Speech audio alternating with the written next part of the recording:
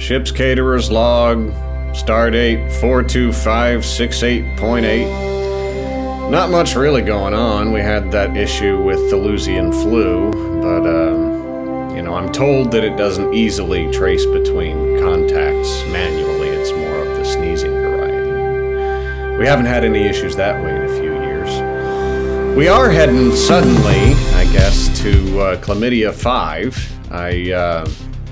I'm not sure what the deal is with that place, but I understand it's kind of rocks and gases, and I'm not really sure we're going to be able to restore any of our ship's supplies. But anyway, that's what I understand is next. We'll see if they tell me where we're going after that. Damn sure ain't going to see anything walking the halls in this particular ship. Nothing ever fucking exciting happens there. Hey, welcome to Re-Engage, my friends. It is the middle of August for us. I imagine it is the end of August for you. The news of the day, of course, is that we welcome back our highmost cultural bridge officer, Kate Yeager, to the broadcast. Kate, how you doing? Oh my God, I missed you guys so much. We missed you, Kate. I sang. How was Michigan? Michigan was fantastic. Actually, it was really beautiful. Because I was right on the lake, so it was really nice. I picked up some Petoskey stones, which are they're like calcified reef coral that you can only find in that area and then you shine them up and they look real cool. Oh, that's super Petoskey neat. stones. I have never heard of that. I have some Googling to do. Thank you. I am a renowned Googlist after hearing such new words. Greg, I love that dulcet laugh. How you doing tonight, my friend? Doing well. I had a kids' baseball game that I just rushed home from, and so I am in a perfect mood to talk about teenage love. Whose kids? Someone. I don't know. I just found them on the street, and they're like, "You need a baseball coach?" And they're like, "Sure." This sounds perfect to me. Jimmy, how about you? I'm amazing. I'm blurred. I'm excited to talk about Ewoks and other morphing things this evening. I had a different take than Ewoks, but I respect that, my friend. All right, we are, of course, talking about episode The Dauphin, episode 10 of the second season of Star Trek The Next Generation. This is, of course, Re-Engage, The Next Generation podcast done by 4 Gen Xers. You heard from the 4 of us, Cultural Bridge officers, in our early preteens, I guess late preteens when it first came out, except Jimmy, who I believe was in college. We are taking a look episode by episode to see what our favorite series as kids has to say for us now, and we couldn't be more excited about it. The Dauphin, as is my particular interest, had some very interesting guest stars. Really, 2 of note. The first is Jamie Hubbard, who we will meet as Salia of Daled 4. It's very important, right? She was in Platypus Man, if you remember this show, which was the sitcom of Richard Jenny, who I always really liked as a stand-up. She was in 1 episode of that. She was in 1 episode of O'Hara, which I don't know if you remember, was Pat Morita's 1-hour crime drama that also starred John Polito and Kevin Conroy. She was in 1 episode of Ellen, and that's it. This was by far her biggest role, and it was very early in her career, and within 10 years she had nothing left. Wow. We celebrate her in this particular podcast episode and hope she is well wherever she is. But let's talk about Anya, the Elastomorph. Patty Edwards is an icon in every sense of the word. Did any 3 of you look up her stuff? Because I'm about to blow your minds. Blow us. All right. Let's start with Flotsam and Jetsam in The Little Mermaid. No way. Really? Yep. Both? Yep. Both. Holy moly. Let's move on to Atropos in Hercules. I remember her as Bull Shannon's mom on Night Court. Yes. She guest starred on just about anything from Cheers to Dallas to Scarecrow and Mrs. King, Murder, She Wrote. She did a few movies like Stewardess, School, and To Be or Not to Be. But the three of you are going to lose your shit in half a second because this woman, uncredited, was the voice of Gozer the Gozerian. Whoa. Yes, Jimmy is making a face, and the other two made oral declarations. Oral to me, oral to them. Yeah, Patty Edwards is just a goddess. We lost her about 20 years ago. God bless her, her memory, and her work. And here we are at Clavdia 3. And all the clams we can eat, as Bugs Bunny would say. Then, once we establish that we are there, we suddenly hear from Geordi, who needs some time for his routine adjustments to the deuterium control conduit. Did you want to get into the pop culture stuff first, or? Oh, I am sorry. I dove right in. Why can't we do this right? Hey, Greg, my cultural bridge officer, can you tell me what was happening around the time this particular episode aired? There was a lot of, it was February 20th, 1989. A lot of, just random things were happening. President Bush's nomination for the Secretary of Defense was rejected by the United States Armed Service Committee. After that, he went to Japan, China, and South Korea, to have some diplomatic talks there. The ongoing controversy of the Satanic Verses, which we mentioned last week.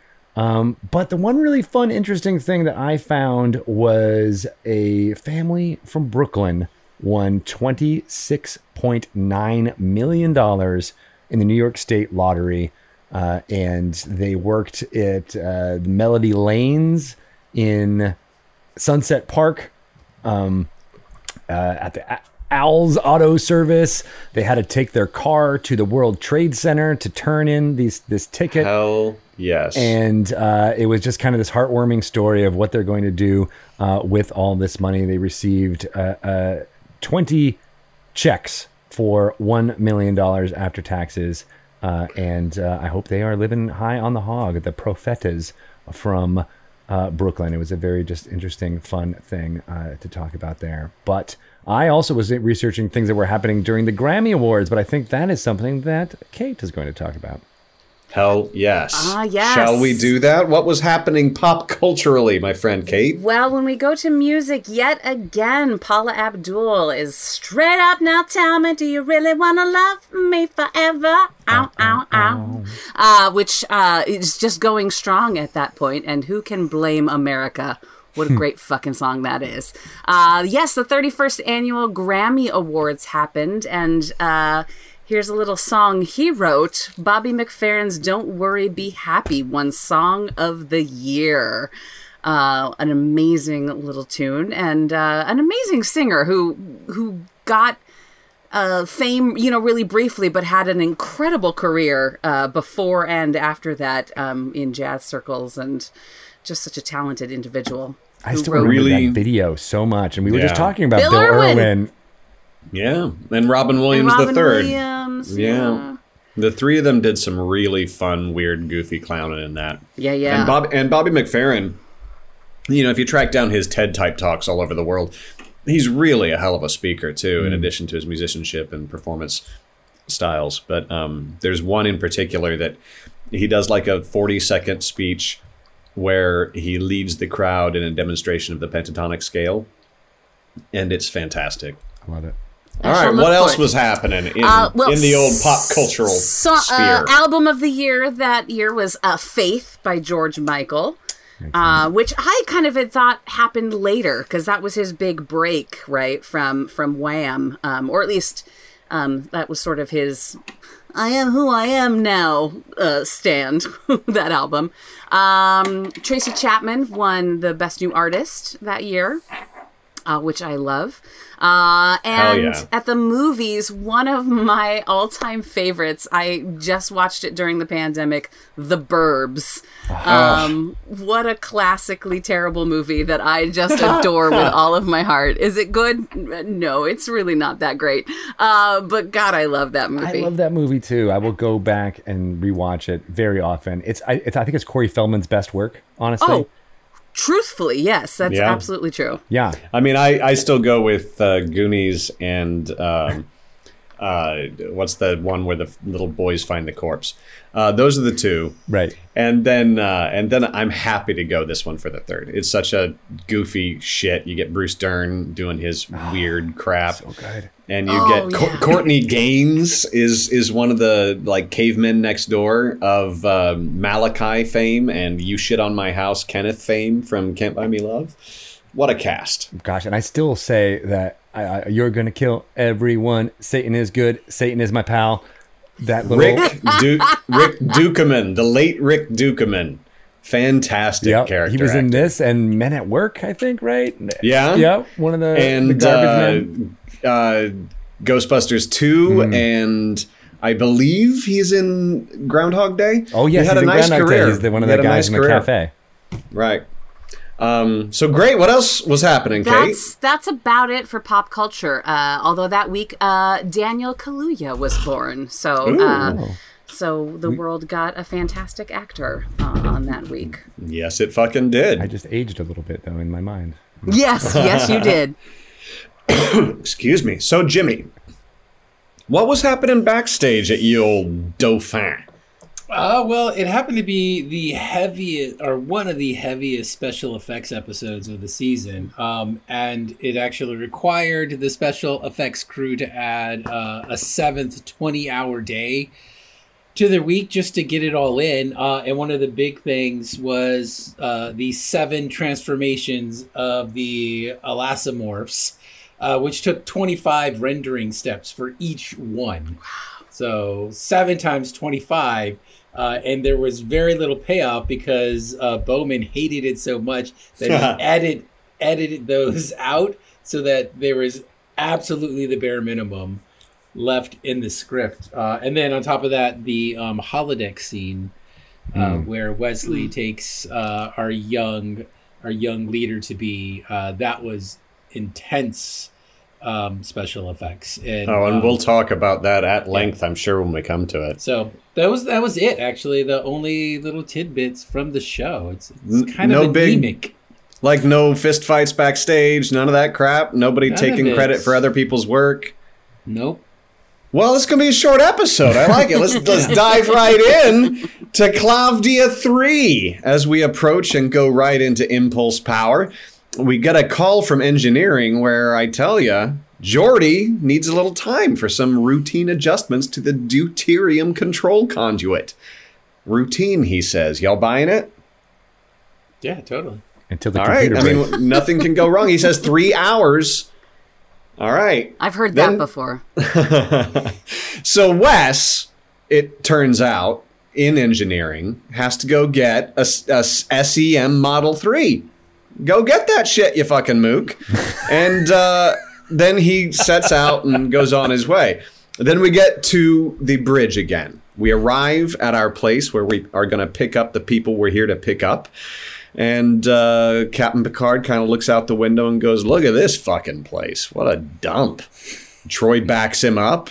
And then Worf lays down the truth. What does Worf say, Jimmy? What's Worf got on this? Do you remember? I don't remember. Security is more important. There it is, Greg. You fucking little liberal bastards. You need me on that wall. Security is better than freedom and tacos, Worf says. All right. So, what species are you? The person that they contact responds. What's your reaction when someone asks you what species you are, Kate? Confusion, distrust, wondering if I'm a replicant. What else? I think those are all absolutely valid, right? So then, here we go. It's time to beam over our 2 representatives that we're going to take from this planet to another planet and save that world. They come to the transporter room.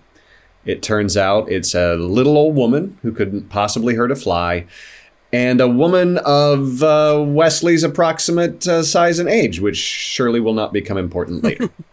Let's just talk about Anya real quick, though. Yeah. Like, that costume is fucking fantastic. Agreed. Like that knitted head, skull cap that she wears, and like all gray, and it looks it's like armor, but it's like chainmail, but it's woven. I think it's fantastic. And it's got like a little hint of a nun's habit. Yes. Like it's so good. Agreed. What's your reaction to these two being introduced?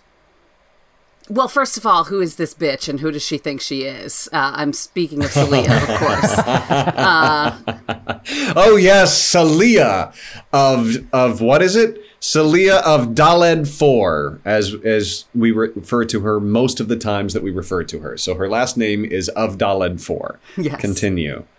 Well, I mean, what I love is very, very quickly we get into this meet cute moment, right? Right. We leave the transporter room and immediately run into who? Wesley carrying the big magnet. And she gives him a full-on up and down. Like, she full-on gives him a like, hello, sailor. And it turns out she's checking out his hardware, if you know what I mean. Because there's that magnetic attraction. Yeah. Oh! I found myself thinking of myself when I first visited New York City. Like, this rube was just like, wow, that's what a motor car looks like. Oh, I've read about them ever so many times. Lays it on thick, but I guess intros are full of exposition, right, Jimmy? Yeah, and she's been pent up for a long time. This is the first time she's seen anything other than an Ewok, and oh boy, she is ready to express herself. And we don't even know about the Ewoks yet. I love, though, that her, like, flirtatious line is like, be careful with that. It'll suck the iron out of your blood. And you're like, it's the perfect line for Wesley. Yeah, that's the hook. That's the hook. That's what She's we like, call she a knows her grabber. science. Yeah. And then we cut right back to the bridge where Troy has some concerns about these two. And she's about to voice that shit because she isn't going to be quiet anymore. She's gonna Do you guys remember what she says? She says they are not what they appear to be. Yeah, very consciously choosing that term. It's not that they aren't who they say they are, which is what was suggested to her. She's like, they're not even what they say they are. Ooh, I like it. All right, and then we get back to Salia of Daled 4, who is not subtle. She basically says, hey, who was that dude with the ass and the cheekbones? Moving on from there, they all kind of give their judgments on who is this kid. What'd you think of this scene moving forward? I love the line of Data trying to explain, it's like between day and night. And they're like, oh, you actually did a human thing. You are such a good boy. And he's You like, used what are you an talking idiom. about? It's literally, it's like Mercury, right? Whereas one revolution is, there is a dark side of the moon. And I just kept thinking of, well, there is no dark side of the moon. Not really.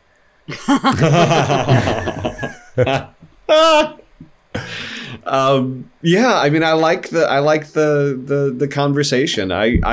I love this part that Data often plays of the person who knows the answer but will wait until the humans are clearly not going to find it and then goes, oh, hey, it's kind of this. You know, he doesn't do what I myself often do and other people often do is when they think they know something that might be useful, they just kind of fucking talk. Data is much more polite than that, and it's fun to notice. So after we go through that, we talk about we don't know what the problem is on this planet, but clearly different cultures have risen up on the light side and the dark side, and this child has the weight of responsibility to fix an entire planet. So once again, we get to Jimmy's trope where not one culture for an entire planet, but two. It's black and white, literally. So we have set this up, and now we can roll the dice and see what happens.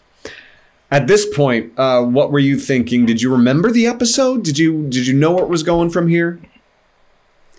Jimmy says no. No idea. This faded from my memory entirely. This one stuck with me. This one stuck with me because of the romance, for sure. But this next... Because of the long shot of Wesley's ass. Oh my God, so many. So many. And does he know how to lean against a wall or what? There is a lot of very poignant wall leaning in this show. It's true. By him. Well, and I want to go back to real quick. We forgot the first uncle moment of William T. Riker, where Wesley comes up and says, "Well, who was that, Commander?" And he says, "I think she's a governess." Yeah, it's a good nice joke. ribbing going on there. Yeah, he gives him a rib and then says, "You got no shot, dude." Yeah, and the leader of an entire planet. She ain't got time for the likes of you. Yeah, and that's sober and in character advice from William T. Riker. Don't shoot your shot, kid. Nothing good can come from it. Just what we expect. So then, yeah, moving on. But this next section, I was going to say, I remember this because of the romance. But this very next thing that's about to happen definitely had me going, what the what now? Like, what the actual fuck? Because suddenly people are there who should not be there, and then Ewoks, and we'll get there. But like, what? Yeah, when it goes back in, and this is still in just a couple seconds. The next scene, it goes back in, and now you have two young women instead of one young woman and one old woman, and like it says, it's this one. It's a trippy But moment. I want to talk for a second about Riker says she seems too delicate to unite warring factions, and I'm like, oh, like a 16-year-old seems too delicate to unite warring factions that you just said have been fighting for thousands of years. I mean, like that's a fair statement, Will Riker. And then Worf goes, nope, she can do it. I'm like, okay, Worf has the geopolitical knowledge to have an opinion there. It's all great. I can't wait to see how it turns out. But I think Worf actually tries to say, like, don't judge a book by its cover kind of thing, right? He tries to make it say, like, just because she looks young doesn't mean she's who she, that she can't accomplish great things. And I think that's she the knows first not clue. the way of war. Yes. But I had meant that no person can do what they are asking her to do. Not even Jared Kushner, for Christ's sake. What? Oh, he was tasked with ending the war in the Middle East. No, he was tasked with ending the war in the Middle East, which I'm sure this is at least partially a reference to. Because remember, we were gearing up for more war in the Middle East at this point, Yeah, that's absolutely. where Rambo was by now. But Worf is the one who gives that clue. I think that's the first clue to the audience that things are not what they seem. Right. That you're going to get some more information, and he's the only one who's kind of sussed that out from the get-go here. Oh, I didn't even take that as a she's not what she seems. I thought it was purely as just like not like later on when Q meets Guinan and goes, but more like, hey, just because she's little, you should think she can murder you 7 different ways. Because if I was that size, I could murder you 7 different ways. And rather than I know she's a different kind of alien, and I'm going to find out what. But I like that. I hope that's what it was. That's neat. That goes into my theory of this being a Worf episode more than the Wesley episode. Well, probably hand in hand, but I love Worf in this episode. Yeah. Utterly and completely love him. We'll talk as much about him as you guys would like to. So what next? Like we say, we walk in the room, 2 young hotties talking to each other. I certainly couldn't remember which one was supposed to be Alia. And what is it? Salia. I get all that one wrong. Anyway, Salia. I couldn't remember which one was her and who the hell this new one was. What did you think, Kate? Well, I'm surprised you did not actually mention who this was, because this is Mädchen Amick from Twin Peaks. From Twin Peaks fame. She's Shelley Mädchen Amick. And from Riverdale currently. Yeah. A fantastic actor who absolutely just randomly shows up in the tightest of clothing with the most strategic of Anya really knows how to get it down, get it on. but we don't know it's Anya yet. It's very out of nowhere. Like, I definitely was like, the acid hit. Cool. At that immediately. moment. Because what is actually happening? And then suddenly the camera moves for half a second and we hear a little whoosh as if of wind. And Jimmy thinks there's an Ewok present momentarily thereafter. Yeah, a cheap knockoff of an Ewok. Well, I immediately thought of Muffet the Daggett from Battlestar Galactica, the first series. Yes, that is. Do you remember Muffet? Yes. It was Muffet, 100%. Just put some like bands around the legs. Yeah, totally. And there you go. And so all hell's broken loose. Like, who the hell knows what the fuck is in this apartment and what isn't?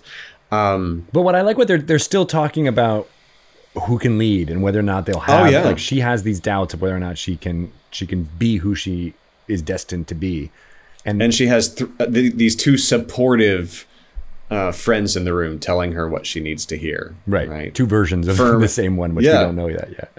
An emotional support Daggett and and a very tightly dressed best friend. It's perfect. So then we go right back into engineering after, of course, Geordi screams at Wes earlier in the episode because he has forgotten to bring the magnet. What do you got, Kate? Just the irony that Wesley is looking for what's called a defocused area, and he is the defocused area. Come on now. Good job, writers. So good job. Good. And of course, while he's doing the defocused area, he kind of whispers, she's perfect about her. And Geordi takes a different approach than Riker did. He kind of gives the speech about his glands erupting with hormones and is like, come on down, boner champ, you're no use to me like this, and kicks him out of engineering for being a horn dog. He says, you can't control yourself, go talk to the 16-year-old girl. And by the way, that outfit, the Starfleet outfits are not conducive to hiding a boner. Wesley would hate these clothes. Right. It's true. It's like he'd be begging for a good old pair of Levi's right about then. Yeah. How about that dropping of the instrument, you actors? I thought that was a very inexpert way of doing it, but at least it got across that, like, oh yeah, he's bumbling now. Yeah, at some point you just kind of throw it at your feet and go, oops. And, that works. Like, move it along. Do you do another take when you're actually using tape at this point? Or do you just say, like, it's fine, it's a kid. Yeah. Keep going. But I was just going to say, I think Geordi has the right take here. It's like, you're not going to do anything unless you get this out of your head. So, by the way, I have other people who can work on this in engineering. You're not the only one who knows how to find the defocused area. But he's also like, go get some help from someone else. I can't deal with this. And I think that's a great setup, writerly wise, to be like, okay, now we know that we're going to have a series of teachable moments for Wesley. And the best jump cut ever. Yeah. Tell me about it. Oh, you're going to have to talk to somebody else straight into Worf screaming into the camera. It's just beautiful. Isn't that who you would ask about dating young girls? You go right to Worf? And it turns out it's actually really good advice. Go ahead, Jimmy. Well, there's talk of Michael Dorn pitching a Worf-centric Star Trek, but it's a comedy. And this scene is like, this is what you put in front of the money people. Like, this could work. I mean, this episode really is... It underlies that Michael Dorn can pull off not only comedy, but Klingon comedy. Yeah, agreed. He goes right from the scream and he says, how can you be doing this? He says, well, the man doesn't scream. That is the woman's scream. And he had so much fun doing what we would imagine is that high-pitched Bugs Bunny scream, his version of that for Wesley. And he's a little turned on. Yeah. And then he's like, well, what do you do? Little? And that reading of, what's the line, Kate? What do the men do? They read romantic poetry. I think it's love poems or something like that. A lot of ducking. That and little nobody pause. on the bridge turns. You can see in the background after the scream, no one he is- turns around. They're like, it's just Worf. That's what he does. Have you ever had a Klingon tell you to mind your own business? Because I don't want to. A Klingon who outranks you. That's true. I do love Yeah, that we've no. established at this point that Klingons are better at Shakespeare, they're better at novel writing, and they're really good at sonnets too. So Yeah. it's all checks out. This So backwards it's, human civilization has really never understood Klingon culture. I love that that's the running joke, that Klingons look at us like we are just backwards idiots. And I think it's fantastic. Love it. So he goes from there to, hey, go to her door.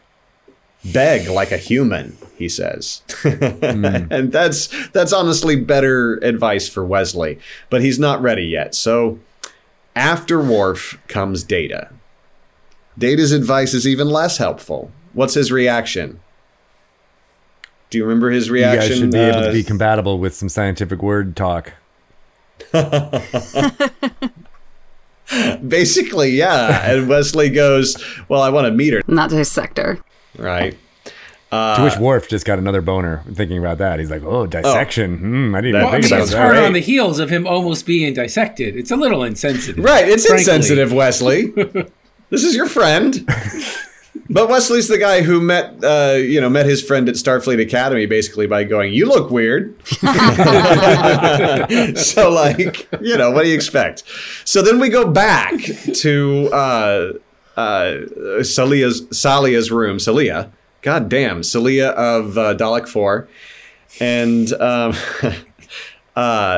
the problem at this point is that people forget that they're on speakerphone when people have their voice come into their room. So Picard says, may I activate the view screen? And Celia goes, go! And the little Daggett goes, walks off. So Picard heard all of that. And then she comes back and says, go ahead. And I think it's amazing, What'd you think of this little bit here? What's going to happen next? Well, it's turning into a restoration comedy with, everybody hiding and false identities. And here comes the police captain to give us a tour. And, well, you can't go, but I will leave you alone and go on the tour myself to, delay any suspicions. That's going to work out, don't you think, Jimmy? Oh, yeah. Nothing always could does. go wrong. The comedy of errors. Right. But the tour is, we don't figure this out till later, but I didn't realize it until we're talking about this now, that it is to inspect and make sure that there's no dangers out there. And she thinks that's a better use of her time rather than, continuing their talk about whether or not she's destined to lead or not. Right. And she gives another clue as to their identities, as if we need more, when she says to Selena, almost on her way out, I am older than you can ever imagine. So I find that interesting as we go later. But my wife has said that to my children many times. Well, it's true. I could never imagine being this old 20 years ago. So Wesley finally makes the right choice and goes to see who? Oh, Guinan. Riker and Guinan. No, he goes to see Riker, and then Riker, Riker who makes the Guinan best in, decision right. of the world and invites Guinan to join the conversation. Who wants to tackle this among the best scenes in the series? I just ship it so hard. Isn't it wonderful? So fucking hard. And I know that it is consummated. There is no way it is not. Riker learns some Abso-fucking-lutely. things. Yeah, I love this. I scene completely agree. because we were talking about this before we started recording, but this feels like a Shakespearean scene, right? Where there's the push and pull and the wit and the witticisms back and forth, and it has that perfect payoff at the end where Wesley tries to interject and Whoopi Goldberg is just like, "Shut up, kid." And it's like, keep it coming. And then, I just imagine that goes on for about an hour or two more before they retire to consummate. Well, and it highlights for me again what a fantastic and subtle actor Whoopi Goldberg is. Absolutely. And the moment where he says, "You are the most beautiful being in the universe," and she gives no reaction, enough to the point where he takes a step back, and then she takes control by saying, oh, keep going. like, you know, in the coolest of ways. And she's like, I wasn't expecting to enjoy this, but I felt something.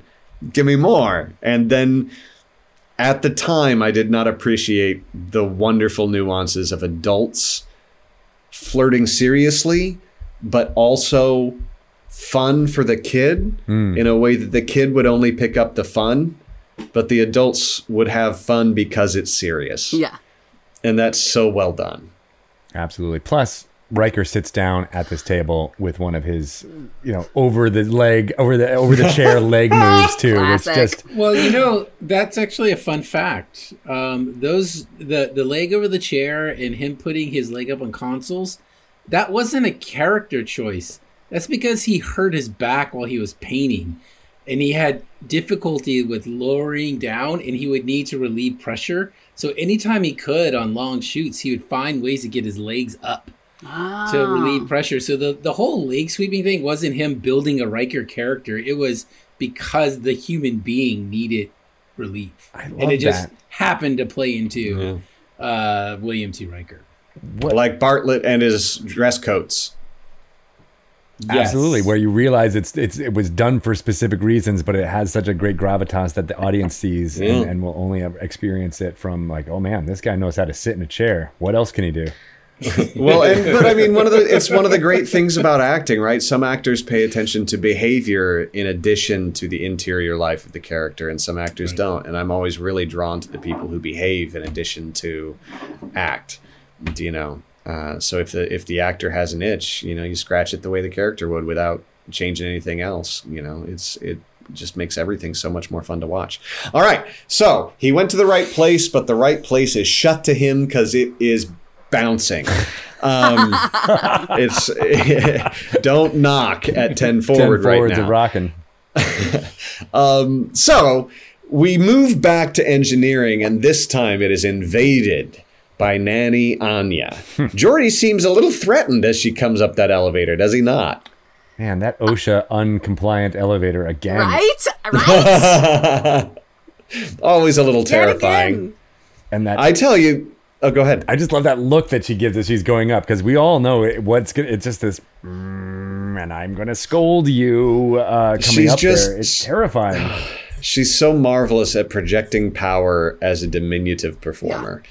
Like she's quiet about it mostly, and still, you know, she'd be a fantastic Bene Gesserit. Like there's so many characters you can play with that quiet power if the person you're playing against will let you.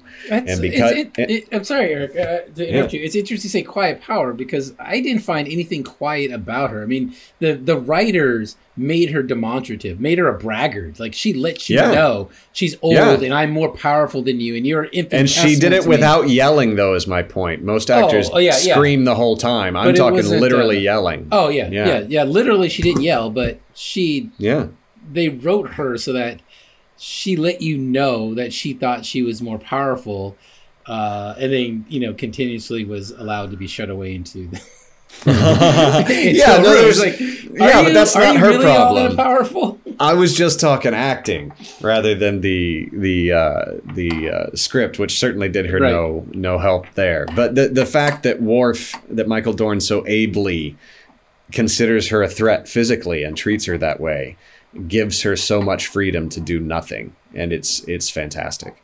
LaForge in this scene is put out. He is not happy about having this person come in. I mean, at first he's surprised that she knows anything about engineering and quote stuff at him, but is not having any of her recommendations or anything going on. And I think LeVar Burton does a great job of just exuding annoyance while still trying to be like as polite as you can to a diplomat.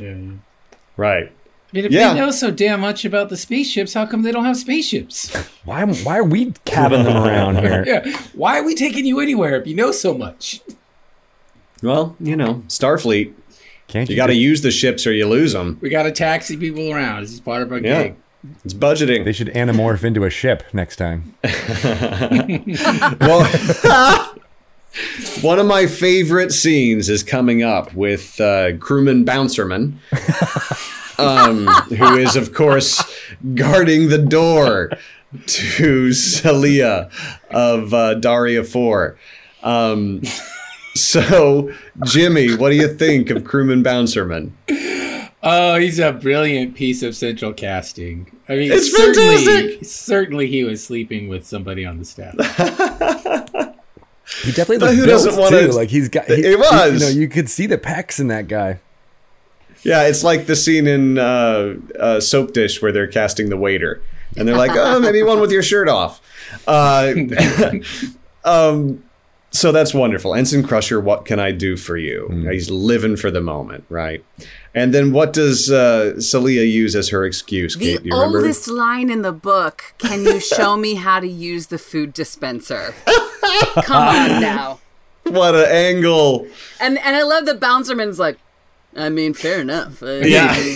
You do have to say computer. And they give him such a long, awkward pause. Like, good for him. After the door closes, they just keep on Bouncerman, and I expect him to start picking his nose. Just fantastic. Then they go to the food dispenser, and She wants The something flirtation. sweet. I bet she Yeah. does. Okay. and then Okay. Wesley completely misunderstands and goes, "Mousse! I'll give you some, Thalian chocolate mousse. That's what you mean, right?" On Thalys, they age the beans. 400 centuries. Yeah. It's a phallic mousse. Phallic chocolate mousse, he should have said, not Thalian. Yeah. I'm all for alien desserts. Like, aren't you guys? I want I some am. more. But this is the first out of 2 times where Salia walks away from a dessert and doesn't finish it, and I think that's wasteful. Good point. Maybe that's why ultimately her mission of peace failed. She can't finish a dessert. No, I am she's just offered tired 3 desserts. of Yeah. Star Trek having dishes that are dishes that we know. They just put a adjective in front of them. That is, oh yeah, it's Thalian chocolate mousse. Like you could have just said it was chocolate mousse. You didn't have to, or not. Just say it's Thalian blah blah blah, and then like I figure it's a matter of Brazil making some of the best bourbon in the world now and finally being able to call it bourbon because of trade agreements. So on Thalia, they're like, this chocolate mousse is good. I bet we can do it better. And then we're like, you can't call it chocolate mousse though. And then there's a whole trade argument about it. And then they finally get to call it chocolate mousse and it is better. And now it's all fucked for the chocolate producers on Earth. Isn't that the plot to the Star Wars prequels? just trade fights. I love what you said, Kate, but I can't know what it is until afterwards because you keep breaking up in the middle. But it's wonderful because Audacity knows what you said. Oh, good. And now it'll just seem like nobody likes it. Until we brought Yeah, up. better. Here, everybody laugh. Wait, were you talking about Phantom Menace? Yeah, I was like, that's the Yeah. that's the guessed trade it. agreement. Yes, thank you, Greg. That's fantastic. So now all this gets left in. Yay! All right. So at this point, it turns out that the Rube has never visited the big city. And Wesley's got to do something about that, doesn't he? Mm-hmm. Come with me. All right. So the murder nanny continues her tour with Worf. And what could happen at sickbay, y'all? You got some Pulaski coming at you. You do. Pulaski ain't gonna put up with this shit while she's treating someone from Andronesian encephalitis. I think I got that right. Maybe it's encephalitis. I don't know. Another Andronesian something. Adjective thing humans know. Exactly. But with this we understand. This is a variant. This is the Andronesian variant. So we get a big anger bear again, right? Well, first she says we got to kill this thing. Yeah, Definitely. It can't be. It's not. It's a ridiculous. threat. Destroy this patient. And Pulaski gets all, I like how she actually does the business of moving around in front of the patient to be like, no, I'm protecting my patient. I actually thought that was a really strong choice. But then that's I'll when keep the this anger patient bear alive comes. another half a second. Yeah, Anger Bear. What are your reactions to the Anger Bear? Jimmy talked about how they went from 7 in between stages to like 2.5. And you can really see it. It was this scene was stupid. The writers should be fired or at least put on parole from writing. I mean, it's absolutely asinine that they have the lines of "you have to kill him," and specifically. If she would have carried that arc throughout, but at the end we get a different payoff on how she reacts to Wesley. So it totally negates this scene, and it was worthless. Like they should have just put them in a shuttle and had one of the little laser grapple hooks. It's like, if you can't be around any of our equipment, or if there's any little thing that's gonna freak you out, just hang out in there where you're, it's just the two of you. You don't have to worry about it. But this is just, I didn't see what it did for her as a character, for the story. It was just a bunch of fluff. It's one of the major road bumps for me in this episode. I think the scene is there strictly so that we will find out that Captain Picard was secretly following the tour from 10 feet away. Right? What's up with that? They call for security and then boom. Then, hello? I'm shadowing today. Just fucking incredible. With the security officer. No less. Oh, it's incredible. 2 feet away from the tour, and they didn't run into each other somehow. Although we do get the great line, "Your powers are infinitesimal." That's next to mine. Easy for me to say. Easy for me to say. And then later on, isn't that where Worf reacts? I was surprised, or something like that. Something about "you didn't get my best either," and, right. And it's super fun. I always like when people try to posture with Worf. But in this particular moment, Captain Picard wins. He says, "You may be stronger than me, you may kill me with a touch, but you will go to your room." And she does. She goes to her room. And then Worf's like, "No, wait, just hold her outside in the hall for a few minutes. I gotta talk. Wait for me."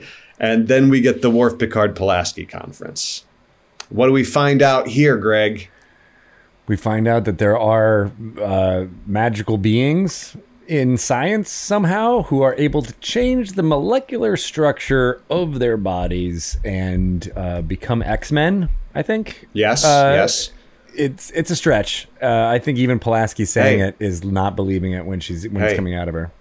Greg, elastomorphs are definitively researched in the Galactic Zoological Catalog. Pulaski cited her sources.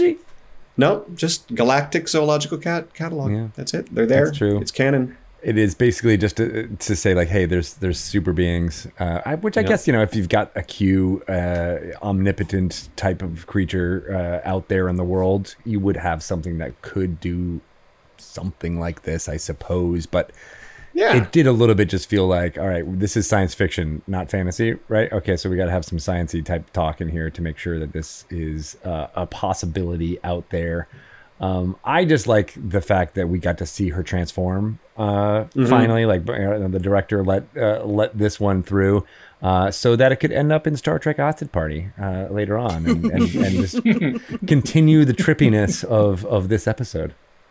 Yeah, it's all these wonderful creatures direct from Land of the Lost and old Doctor Who. Like, this is the good shit back before they got a great budget. Like, just give me as much of this as you can mainline to me.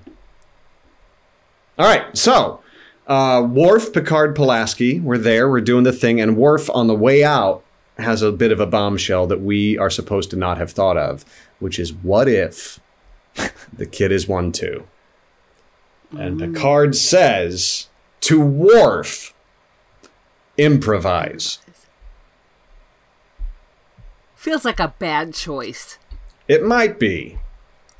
If we're to believe this is a 16-year-old girl that we suppose is going to transform into another murder bear, I think improvisation isn't as good as retreat. I think we retreat. I think that's what what do you do, right? I think they saw her back down, right? They did see Anya back down, and I think that's what Picard is betting on here, that they're not going to kill their couriers on the way to this diplomatic mission. And Anya makes that choice, and you kind of see her make that choice. Right. And so I guess that's what he's betting on. And then Worf is just being like, well, what do I do? And Picard's like, I don't know.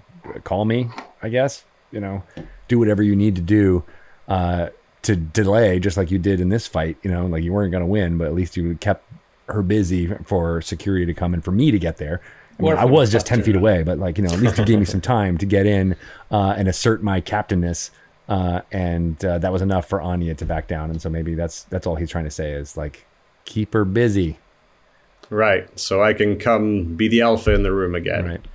Right. That's fun. So moving forward, we are at Wesley's big gesture date. He's taken her to the holodeck. And who wants to take us through this beautiful night?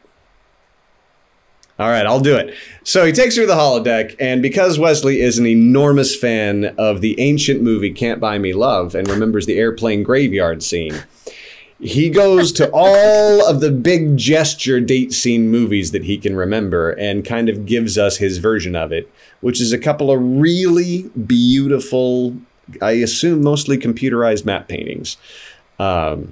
Just gorgeous artwork in 3 dimensions. And we, by the end of it, get a 360-degree view of several of them. And then Wesley stops and says, listen, in a moment, the harmonic resonance from the neutrino clouds will become synchronous. And then, holy shit, kids, that's exactly what happens. Yeah. It's beautiful. He also says, this is a great time to be alive. Which I just love. Run, girl! And he just is not picking up what she is putting down, because he keeps saying, someday you'll visit all these places. And she's like, yeah, but I won't. He's like, yeah, but it'll be amazing when you do it. And she's like, I don't think you're listening to me. And he's like, this date is great. And that's just foreshadowing for the later scene where Wes really, really mans it up in the worst possible way. But first, we have to go to Nanny Unhappy. Worf versus Nanny dynamic suddenly comes back to me as a viewer in this scene. I'm like, oh, I remember this shit. This is fun. And kind of security pro to security pro, she says to Worf, I'm going to do what I need to do. You and your friends couldn't stop me if you wanted to. I'm enjoying myself, so I'm stopping a little, but just real talk, you're not going to be able to do shit to me. And Worf comes back to her with, like, reason, which is not what I really expected. Yeah. It ends with, you cannot control me, and we will see. Go ahead, Greg. I just love that he kind of admits all that, but is also like, but you're going to be in your room, and I don't really care. And I think she has a really great line, Anya, where she's like, we're not that different, you and I, in our roles right now. Like, you're the security person for the ship. You're protecting it to make sure it doesn't blow up. That's what I'm doing for this bitch. And you need to be able to respect that, or we're going to cross fangs again. And I kind of love that Worf is just like, yeah, I know. And that's cool, but you're still in your room, and bye-bye. Yeah, it's 2 mercenaries on a lunch break. Yeah. It's fun. I like that. And actually, this is where the respect that Worf shows for her. Because we skipped over a little bit. There's a line that he has in the beginning where he's like, I don't think that woman would enjoy anything. Or like, I don't think that woman would find anything satisfactory. Like, he's a little bit dismissive of the governess, and I think this is the transformation scene where he starts to realize, oh, okay, yeah, we are the same. I respect you as a warrior, but, you know, do what you're told. Yeah, I enjoy myself greatly. And then we go to talk about her, not to her, with the captain and Troy hanging out, talking Anya.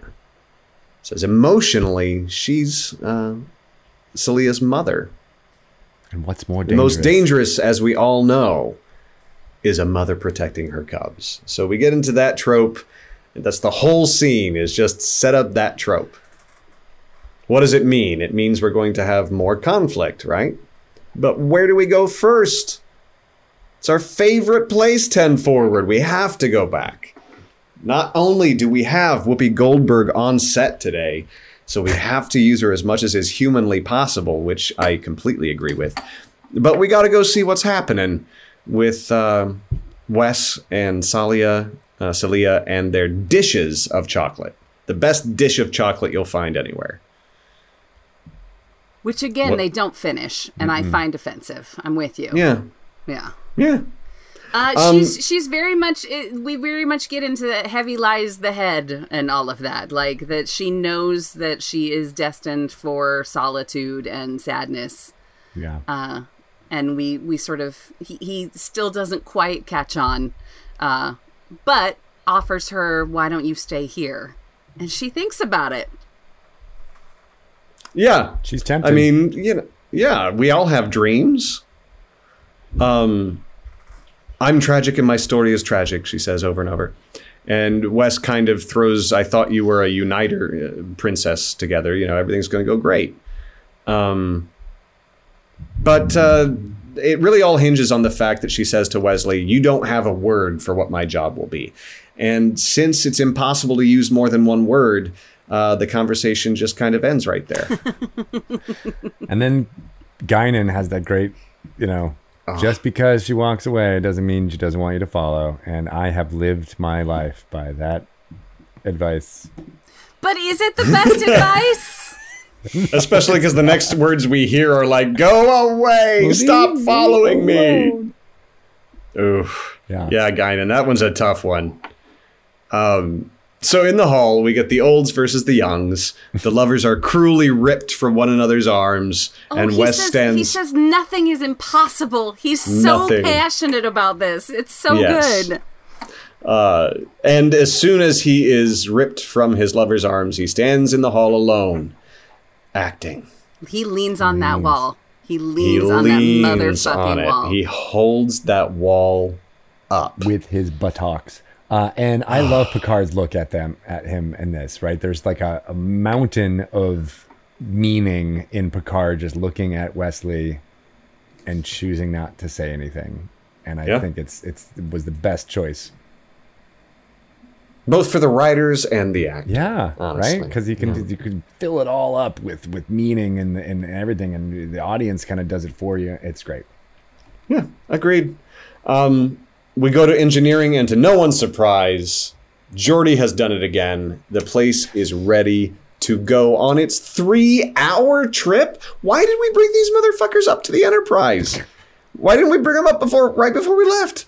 Leave them at home. You got a transporter.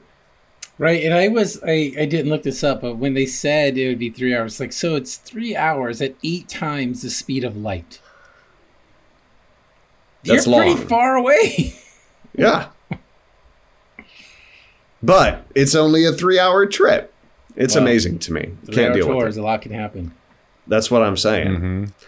So then we go to the captain's ready room again. Can I say, have we discussed the term ready room on this and how fun it is not only to hear but to say? I just love the term. Thank you, military. So Wes, when told that this is an elastomorph, says, "Oh, a shapeshifter," because Wesley is a nerd. Totes. He's read the ancient X-Men texts and understands what he's dealing with. It's great. Like, what informed this episode for me is I've been watching the new Hulu series, Reservation Dogs. Mm-hmm. And on that show, being called a shapeshifter is like being called a CUNT. Like, you do not want to be a shapeshifter. So definitely not. When he said the shapeshifter, I actually chuckled out loud because it's a derogatory term in the other show. I fucking love it. Wesley gets told stay away from the elastomorph, and then he takes a long, 15-second pause as if he's going to say no. Right. Just like, I know you're going to. Thank you. For nothing. Yes. Yeah, no shit. I will do what you ask. All right, so then we get to Sally of whatever 4. And they are doing that whole I'm my own person, no you're not nanny thing. And talking about her destiny. I don't like destiny. I don't like it as a storytelling device, but we're stuck with it. What do you guys think? I was wondering if any of you researched what the Dauphin is a reference to, the title of it, and I wonder Yes. if it was. It's big in Shakespeare. Yeah. I mean, yeah, the Dauphin is the crown prince, so it's a reference to her. But then later on, for some reason, that becomes the name in canon. That becomes the name of this species, a Dauphin. These are Dauphin. Oh, okay. And that's according to the wiki Star Trek stuff. Well, I think I'm not going to forgive, but the I'm like writers. it's clearly a reference to Celia.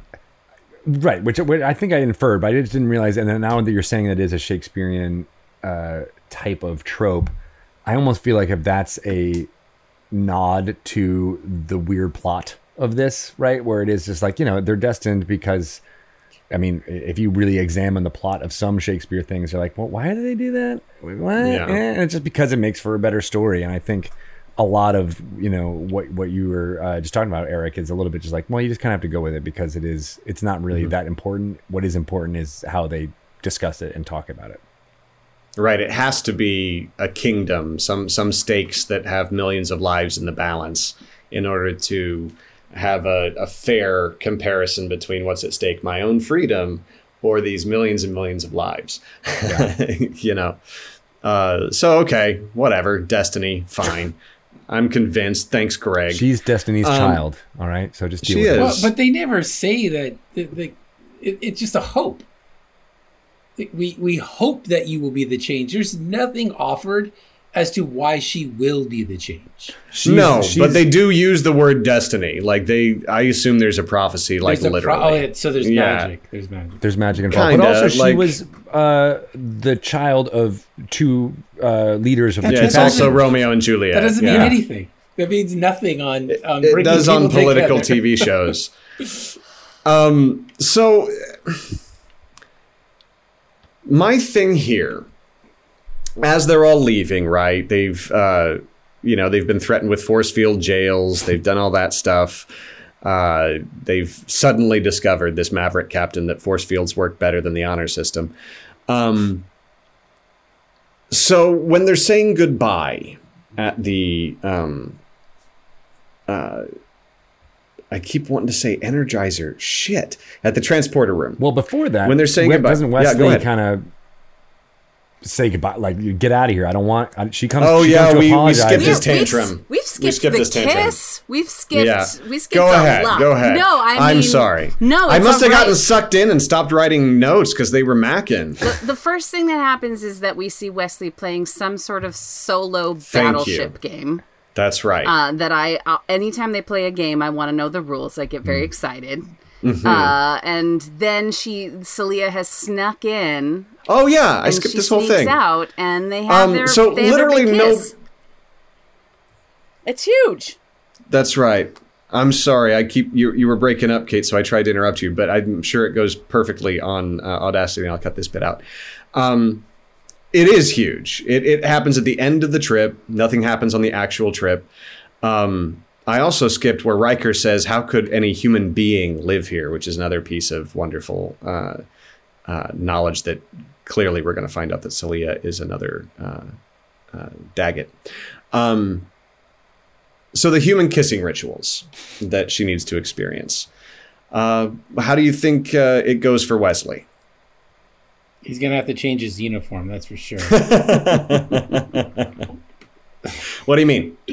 I think he's so excited that He wet his pants. He perspired. His He pants wet are wet. pants. And just a fun fact about this scene: in the background, if you look behind Wes, one of the things in the case behind him is a Captain Kirk era phaser.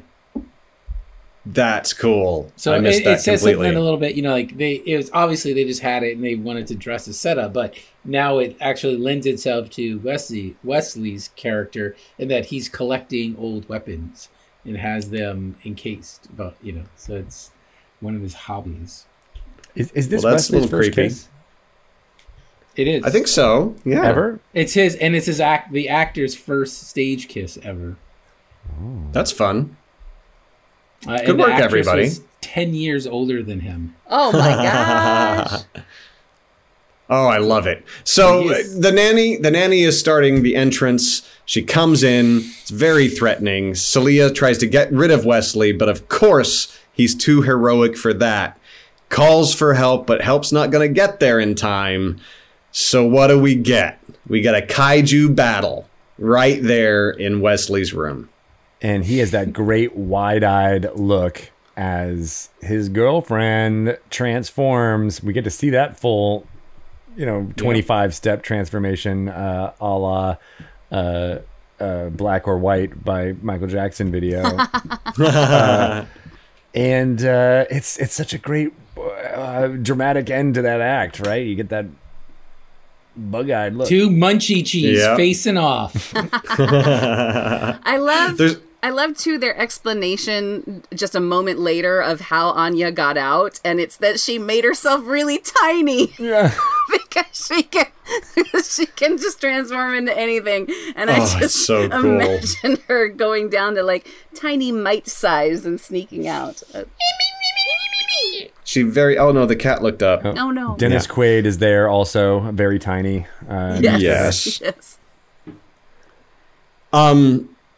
So we have after this big problem is when I'll go back and fix all this in editing. After we have this confrontation is when Captain Picard suddenly discovers that force fields work better than the honor system, and we need to move forward into taking these people home now that we're at the planet.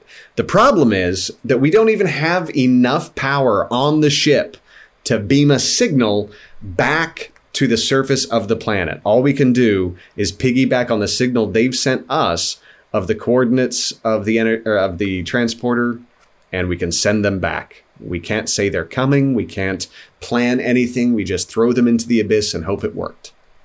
Right. And it's odd that because they say communication can't be penetrating. They need like 1.21 gigawatts of energy, which they can't do. And but a transporter beam will work. Yeah, they should just transport a letter. Don't worry about it. Right. Don't investigate too hard. Yeah, don't start pulling at that thread. All right, so we get to the transporter room, and the nanny is not coming with young Celia. We didn't talk about Wesley rejecting Celia when he found out that she... happens next. What's up? Oh, okay. That happens at the... No. First, the goodbye to Anya is inside Celia's room. All right, so when Anya comes in and says, you're going to be a fantastic queen, you've got everything you need to do, no problem, I'm going to send you down there alone, okay? And she says, Celia says, I'm going to miss you. And Anya says, I know. True story, that's what happens. Bitch. Right? Yep. I'm like your mother. Yeah, she Fuck says, you. I'm going to Goodbye. retire on the moon. Yep. I'm going to retire on this nice little moon. We'll see you later. The second moon. My dreams of a spinoff or Anya joining the cast are now dashed until Deep Space Nine when we get an Anya replacement for my hopes and dreams. And then the next thing is that Worf and Anya have that last moment that they need. Is Worf happy to see Anya leave? You're a worthy opponent. Yeah, this is where you were talking about, Kate. Perhaps we shall fight again, right? On the same side. The lady in the skull cap. Worthy fucking adversary. Oh, man.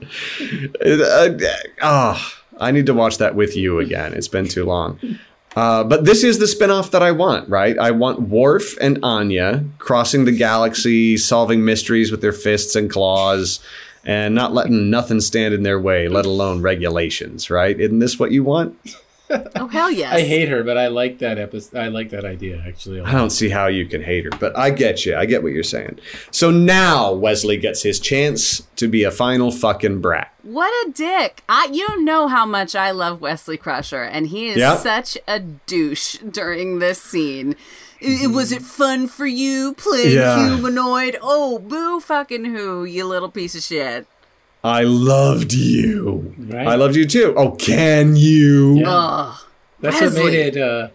That's Just what made all the him greatest almost hits. redeemable. Was it wasn't a make-believe 16-year-old. They finally wrote a real 16-year-old. That's full true. of emotion and chemicals and testosterone and endorphins, and that can Sociopathy. really, And fuck you wall up. leaning. Yeah, and having your feelings hurt, whether it's because somebody intended to or it was unintentional, and losing somebody you care a lot about can make you act like a big old dick. And it was really cool that they actually wrote a kid in there and not make him the super being. Well, and they wrote a boy in particular fighting with a girl who reacts so much more maturely. Yes. Like, it's all realistic all the way through. That was very refreshing. But it only lasted 5 seconds. Yeah. And then we have another O'Brien sighting. You know, Yes. Beamer to that one place. And he says, okay, but wait. Wesley comes back with another dish of A chocolate taste just in to time. remember him by, he says. Oh. I think he knew he was going to say that by the end of the fight he had in the room. Yeah. He had that cocked. And then her last words to him are intended to be, I want you to leave now, which I think is great. But then he says no. And so then, embarrassed beyond the realm of being able to defend herself to her own dying day, she just can't handle it. She turns into the most beautiful butterfly you've ever seen. Right, ridiculous. Why would she be ashamed of that? Don't look at me, I'm too beautiful for your eyes. Yeah, basically. But, you know, she is a crystalline entity and could destroy the whole ship. So maybe he doesn't want her to. She doesn't want him to see that. And that's basically the whole damn thing, you know? We get Wesley drowning his sorrows with a malted at 10 forward, and Guinan proving one more time that she's just the best. I just say, oh, Guinan's the best every time she shows up. What does she do this time? Lets him know it's going to hurt. Yeah. And it's never going to be it won't be the same. And just the way, you know, a great actor and her specifically, the way Whoopi delivers it is she can tell you the truth and then let it sink in and then give you a hug with some words afterwards. And not make it preachy. She's a stellar actor. Just let you know the truth of the matter. It's going to suck. You can't make the pain go away. One day it will, and you'll be better. It was great. It's I loved it. just as dramatic and silly as Old Love is. You know, it's nice. You know, we were all kind of this age, right? So these monologues helped me. I don't watch the new ones yet. They're all on my list, but I just haven't dived in. Do they have kind of young, youthful life lessons in their thing built in, like the original and the new and the Next Generation and Deep Space Nine did? They do, and it's odd because there's one storyline that tracks with the how people identify movement. And they don't address it for a while, which was kind of cool. It was like, oh yeah, they're letting you know that this is okay, and then they do address it. Awesome. And I was like, I was all at once like, oh, this sucks that they are addressing this, and then but at the same time, oh, but this is their job as Star Trek is teaching you how you're supposed to behave and interact. Yeah. So it has it. It's not nearly as good as Guinan's.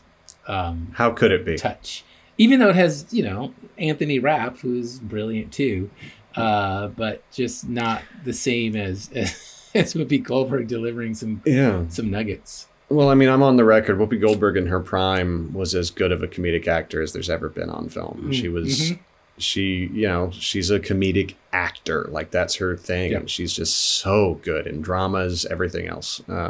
Agreed. I haven't seen much of the stuff she's done recently, but I enjoyed her in The Stand. She didn't have a whole lot to do. But I will always celebrate young Whoopi Goldberg. What are final thoughts? Hey, so I missed the end of that discussion on the Dauphin, but I wanted to give my final thoughts on the episode to my wonderful cultural bridge officers. I'm going to go with 6 neutrino cloud harmonics coming together. It's a really good episode as far as developing the character of Wesley Crusher. You get to see his motivations and thinking, and I as a young kid during this time watching it, appreciated his awestruck reaction when he sees the woman coming into his life. It's very sweet. I like the reactions to the bridge crew kind of being the surrogate fathers and giving him advice. But the special effects don't really work out. There's a lot of weird plot holes that don't really make sense when you examine them a little bit too much.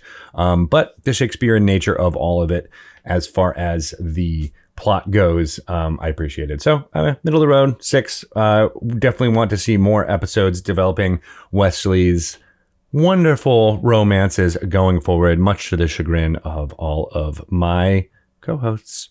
Oh, thanks, Greg. I give it also 10 dishes of chocolate. I love this episode. It's very strange. Yeah, 10, man. I love Anya and Worf. It's enough for me. I absolutely freaking enjoyed it. I watched it twice today, and that's where I stand on the matter. What do you think, Kate? Yeah, I'm gonna give it. I think I'll give it an 8 because it is a Wesley heavy